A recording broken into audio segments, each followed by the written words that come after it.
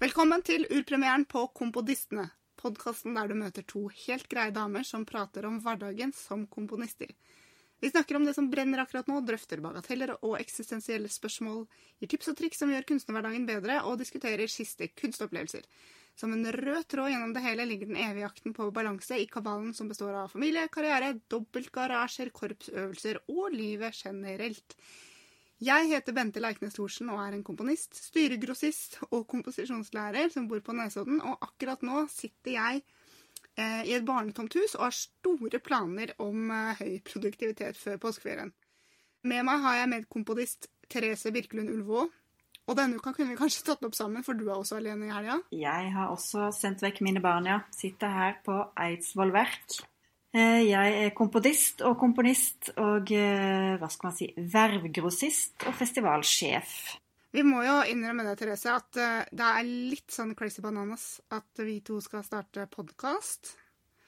Det er litt crazy bananas, og vi har liksom ikke, det er ikke det at vi har så mye ledig tid, men det er litt derfor men hele poenget med denne podcasten er jo akkurat det, å prøve å lage en podcast som bare er liksom litt sånn, stikke en mikrofon ned i mørktoa en tilfeldig dag i uka, tenker jeg da.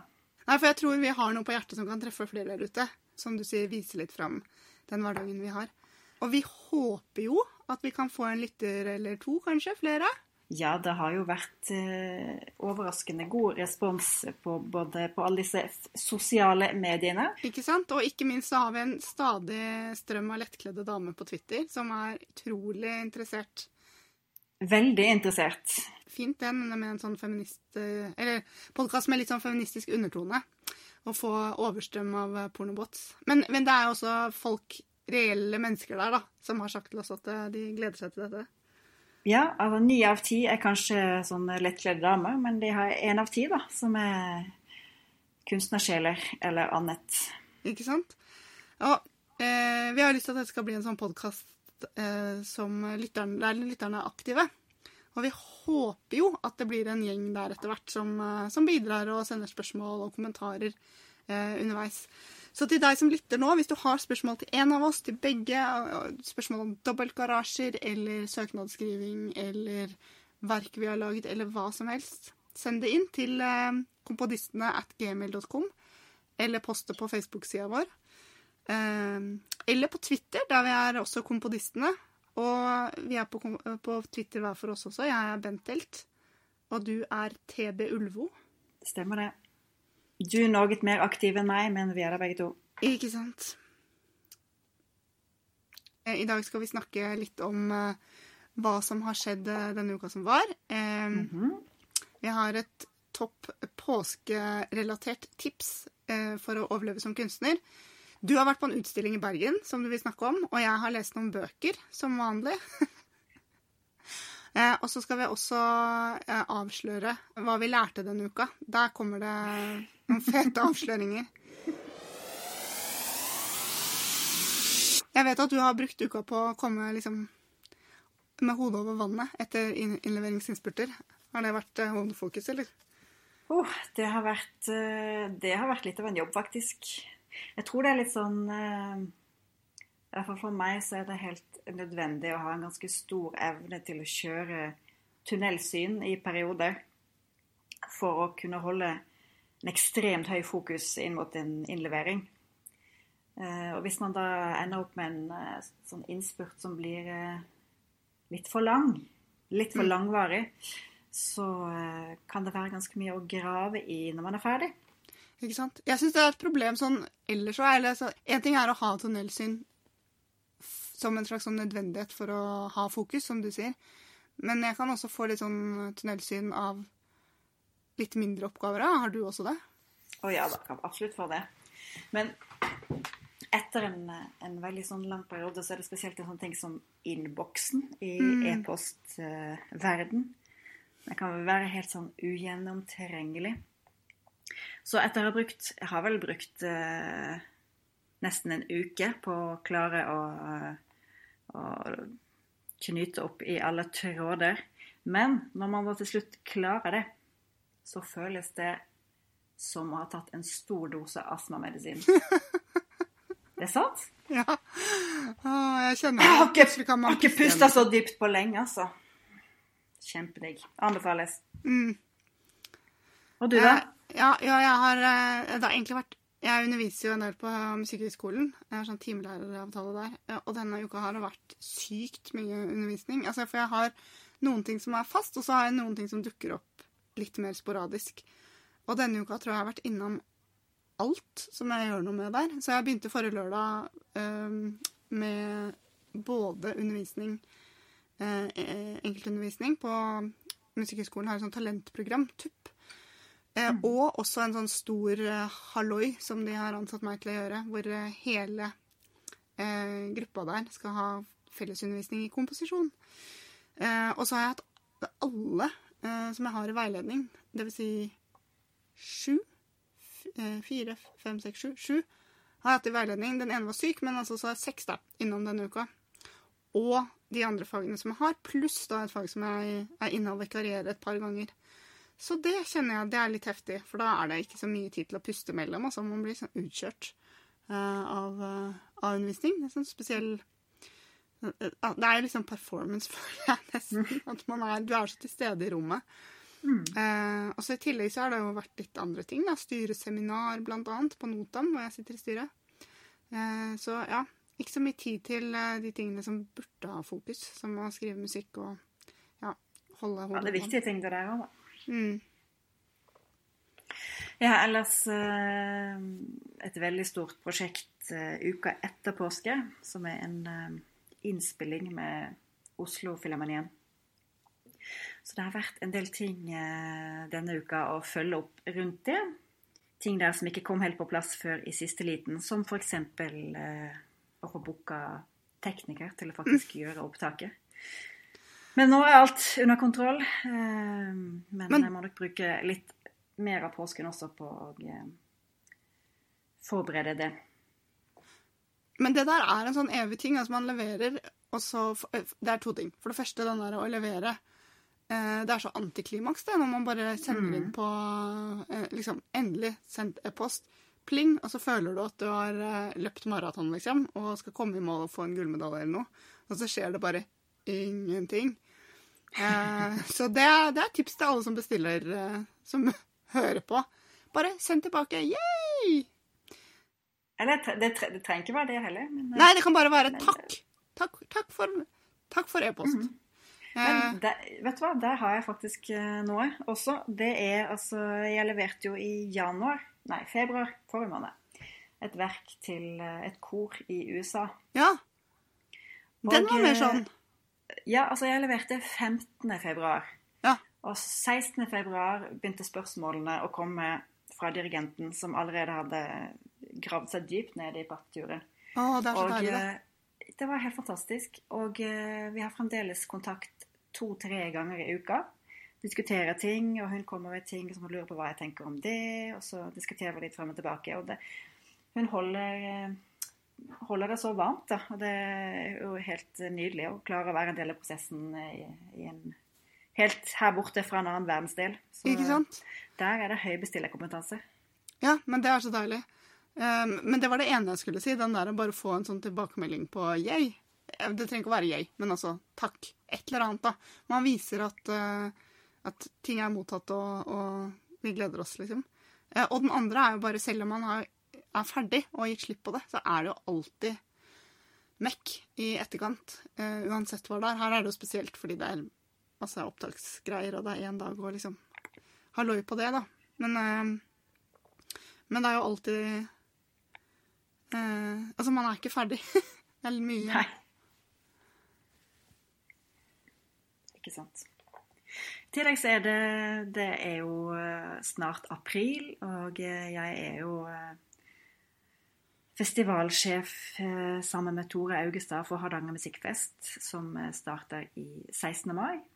Så det begynner å tette seg til med action der også. Vi har høyt aktivitetsnivå og stressnivå, egentlig. Fra nå, liksom. Der også. Det skjønner jeg ikke at du orker oss. Det er så mange tråder å holde i med sånn produksjon. Det er mange tråder. Ja, gud ass. Og så klarte vi å avslutte uka på en oppadgående kurve, føler jeg begge to. Jeg har 2 favorittting som skjedde den uka som var. Få høre. Ok, så på andreplass så det sånn at i denne runden til Kulturrådets bestillingsstøtteordning, så fikk både du og jeg gjennom et prosjekt. Det jo ikke noe man hva heter det, kan regne med. Og det prosjektet som jeg fikk støtte til, eller med, det gleder jeg meg skikkelig til å gjøre. Det med Ensemble Ernst. Og vi har vært et par runder med søknader allerede, så det var så utrolig digg at det gikk inn. Men det på andreplass. På førsteplass så det at denne uka var det opptak til Musikkhøgskolen. Og 3 stykker som jeg har i veiledning som kom inn. Og det så fantastisk å kjenne på den energien og gleden de har over å komme inn. Så det var faktisk det var så, jeg føler meg litt sånn hønemor når det lykkes for studentene. Husker du den følelsen selv, eller? Altså, jeg husker så godt den dagen, for da var jeg bodde på Sogn studentby, og så kom det i posten da. Og så jeg sto der i gangen, og så egentlig skulle jeg dratt på forelesning om Kant, men jeg var på vei til forelesning om Kant på idéhistorie, som jeg tok da, og så fikk jeg det brevet, og så ble jeg bare, jeg sto sikkert og hoppet, for det jeg gjør hvis jeg blir sånn veldig glad, så har jeg så mye energi i kroppen at jeg må hoppe. Og så endte med at jeg dro på IKEA i stedet for å dra på Kant-forelesning, for jeg fant ut at nå kommer jeg ikke til å ta eksamen i det historie. Det var sjukt. Da kunne Kant seile sin egen sjø. Absolutt, ja. Det har han gjort siden. Jeg hoppet faktisk også når jeg fikk den beskjeden, og jeg ikke en hopper, altså. Pleier aldri det. Altså, det eneste, den gangen jeg fikk arbeidsstipend for yngre, hva heter det for noe? Yngre kunstnere, arbeidsstipend, Da satt jeg sammen med sønnen min, han satt på andre siden av bordet og spiste yoghurt, og jeg bare, Han ble jo dritredd, og også ut på gulvet og bare hoppe, liksom. Noen gleder skal man ha. Noen gleder skal man ha. Ja, så jeg avsluttet kvelden i går med bobler da, på grunn av bestillingen. Det litt deilig å feire når det Ikke bare bobler. Jeg så du hadde en artig kombinasjon gående. Ja, altså, da må jeg skrive tilbake. Poenget at i går underviste jeg i Lars Erik Larssons Forkledd Gud. Og det et verk med mange sånne søte, fine melodier. Og de setter seg sånn på hjernen min. Og når jeg satt da hjemme, så måtte jeg måtte gå til motangrep, så jeg satte på annen musikk. Så jeg satt og fant liksom ikke helt en kombinasjon av noe som jeg hadde lyst til å høre på, før jeg landet på spillelista Nirvana versus Rage Against the Machine. Da satt på det og mamma bare, Så jeg hørte på den, drakk boblevann og spilte dataspill. Så spiller ikke jeg så veldig mye dataspill, men jeg har en sånn spillutvikler som jeg synes har noen kule spill. Nå har jeg akkurat kommet til et nytt sånn stort rollespill. Men da spørsmålet, dette liksom den ultimate fredagskvelden for deg? Det de 3 tingene som gjelder?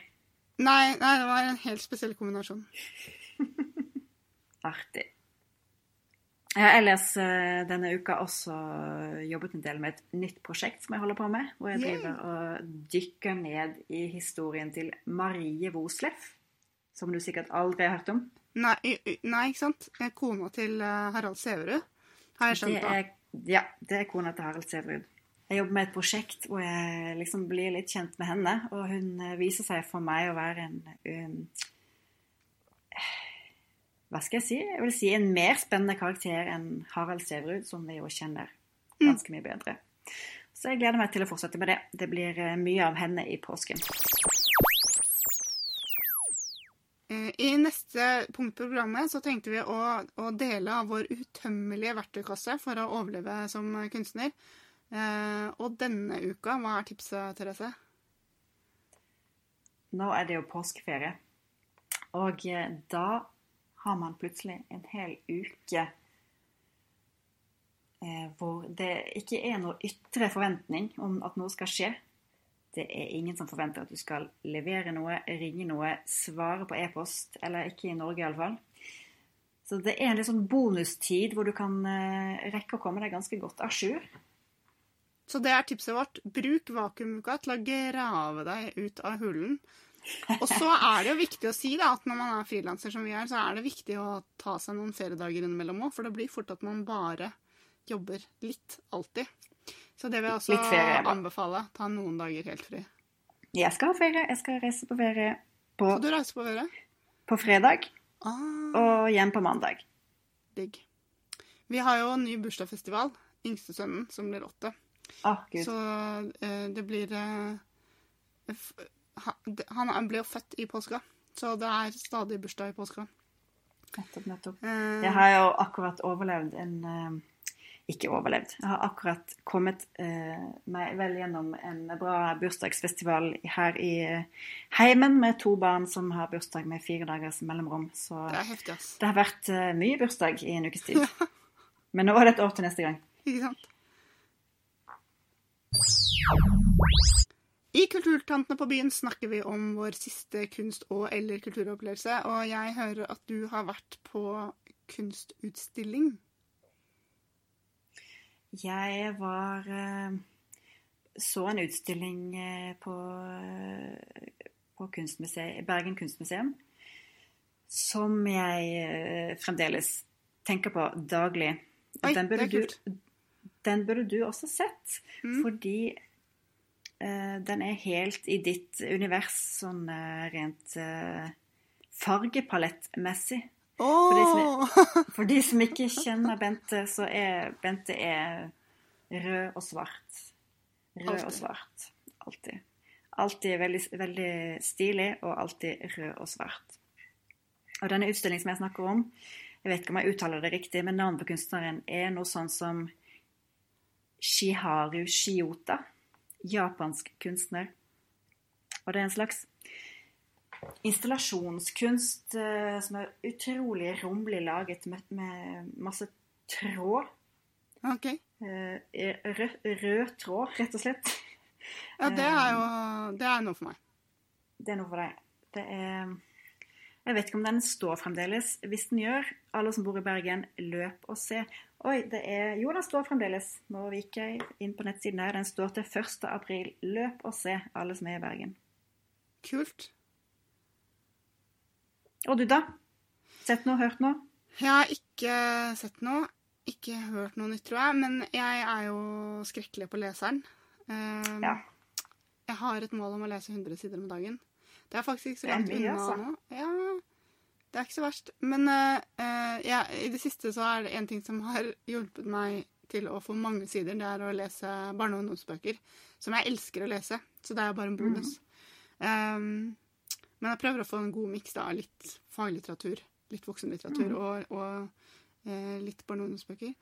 Så det som er liksom miksen nå, er for det første så har jeg kastet meg med på Salongen sin podcast, altså sideprosjekt, lesesirkel, hvor de leser Sigrid Undsets Kristin Lavransdatter. Og det er vel verdt å få med seg. Jeg vil jo anbefale folk å lese og høre. Men de er ganske morsomme å høre også, tror jeg, selv om du ikke leser. Så det er en fin sånn måte å lese noe som virker litt sånn gjennomtrengelig, for det er jo, jeg har den boka stående i bokhylla, og det er jo 3 bøker altså det er litt sånn tungt, og så er det litt sånn tungt språk, men det er jo fint da, og så tenker jeg, det er jo en av Norges Nobelprisvinnere, så det er noe man bør ha lest. Ja, det er ikke sånn at vi har flust av Nobelprisvinnere på litteratur, så man burde kanskje klare å lese akkurat det. Ikke sant? Så det er det ene, og så leste jeg til bursdagen min. Jeg har også hatt bursdag nemlig akkurat. Og det var så deilig. På selve dagen så var de 3 guttene mine veldig, veldig snille med å varte meg opp. Så en av de tingene de gjorde var at de grov fram terrassen. Vi har sånn terrasse oppe i 2. etasje. Så det gikk an å sitte ute i det strålende fine været. Så der satt jeg og koste meg og leste. Og da leste jeg en bok jeg hadde fått dagen før av en god venninne. Nemlig Skamløs, som er de 3 unge damene med foreldre som ikke kommer fra Norge, som snakker om utfordringen med å være minoritetsungdom. Og det anbefales veldig. Er den stor til forventningene? Ja. Jeg visste ikke at de hadde gitt ut bok en gang, men jeg har jo hørt om prosjektet. Og den er veldig sånn lettlest. Det er en sånn dialog, eller sånn samtaleformbok. Og det er også... Nei, jeg skal hoppe over det. Det er nemlig en bok jeg har gitt i gave til andre, ikke lest selv. Nettopp. Men ja, så da kan du være stolt av deg selv. Klappe meg selv på skulderen. Ikke sant? Veldig bra, veldig bra. Og så er det fascinerende med sånne ting at det både er noe fremmed og noe jeg ikke har skjønt er på den måten, men så er det også veldig mye som er veldig gjenkjennelig. Og jeg tenker det er jo det som er med å være mennesker. Vi er likere enn vi tror, og mer forskjellige enn vi tror. Og det siste jeg har lest er av forfatteren Susanne Collins, som er kanskje mest kjent for The Hunger Games-triologien, som er mer sånn virkelig dystopisk fremtids ungdomsbøker. Men før hun skrev det, så skrev hun en serie på 5 bøker, mer som for barn. Det er en 12-åring som er hovedperson. Han er 11-12. Som heter Underverdenkrøniken. Og den er også veldig, veldig fin.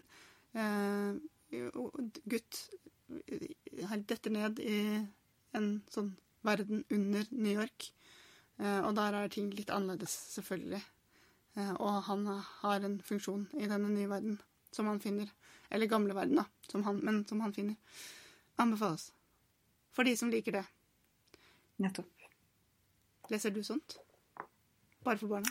Jeg leser ikke sånt. Kanskje jeg burde. Det var for øvrig 3 veldig forskjellige typer bøker du tydeligvis holder på med, eller har lest denne uka. Er det alltid sånn?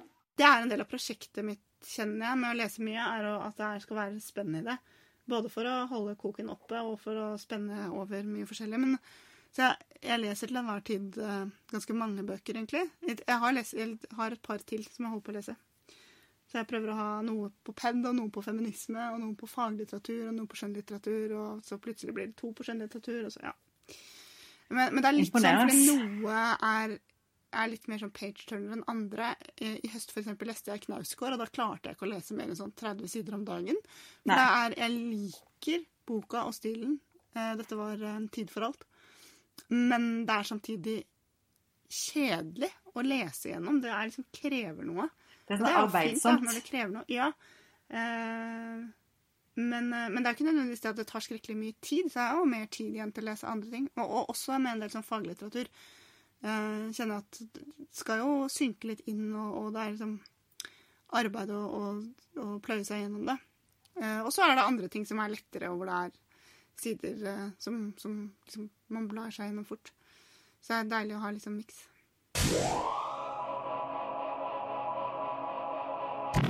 Denne uka lærte jeg da at komponisten Olga Neuwirth, er det sånn man sier det? Jeg tror det. Ja, jeg tror også det, men akkurat nå vet jeg ingenting lenger. Jeg lærte at hun er da en østerriksk kvinne. Ja, for du trodde at hun var en russisk mann. Det er veldig morsomt. Skal vi da legge til hva jeg lærte uka før? Ja! Som også er i denne tradisjonen. Som kom opp på en tilfeldighet, som jeg også oppdaget via en interaksjon jeg hadde med deg, faktisk. Ja. Så du er blitt et slags orakel for meg, du nå.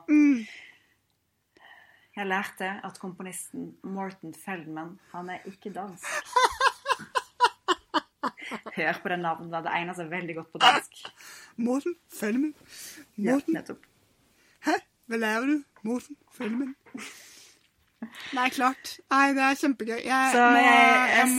Jeg tok jo Morton Feldman over en øl til noen andre, og der lo vi høyt. Det er en veldig morsom feiltagelse. Men jeg er helt enig med at det er noe dansk over den navnet. Morton Feldman. Jeg møter den nye uka med fullt av spenning og lurer på hva som skal dukke opp i dette sporet den kommende uka. Hvilken komponist er fra et annet land enn Therese trodde? Ding dong! Eller et annet kjønn, eller begge deler. Ikke sant? Ukas tilbud. Du har fått et tilbud du ikke kan snakke om. Ja, det er spennende. Det er jo ikke en veldig god poddsak enda. Nei, det er ikke det. Men vi må nevne det. Vi teaser den. Du da? Jeg fikk et tilbud om å stille opp på intervju. Det er jo alltid gøy å kunne snakke om seg selv og sine pengeproblemer. Jeg tror det er det blir om. Det er en evig ryddende sted. Tono, som gjør noen intervjuer til jeg husker ikke akkurat hva om det, jeg tror det kanskje var begge deler, både årsrapporten og en sånn litt mer sånn hva det, 90 år de er? De har et eller annet jubileum. Nei, det kan stemme. 90 år kanskje. 90 år, ja. Det kan stemme. Ja. Det gir meg godt med at NKF oppretter den. Ikke sant? Og de var 100 i fjor. Så det er en slags sånn 90-års jubileumsting, tror jeg. Og nå husker jeg ikke om det skulle inn en eller andre eller begge, men begge ble nevnt. Så det er artig. Altså, det er jo et evig aktuelt tema å få Spotlight til å snakke om sine pengeproblemer. Ja. Og eventuelt om noen kan løse de. Men det tror jeg dessverre ikke. Det hadde vært. Det vil vise seg. Ja, det vil vise seg.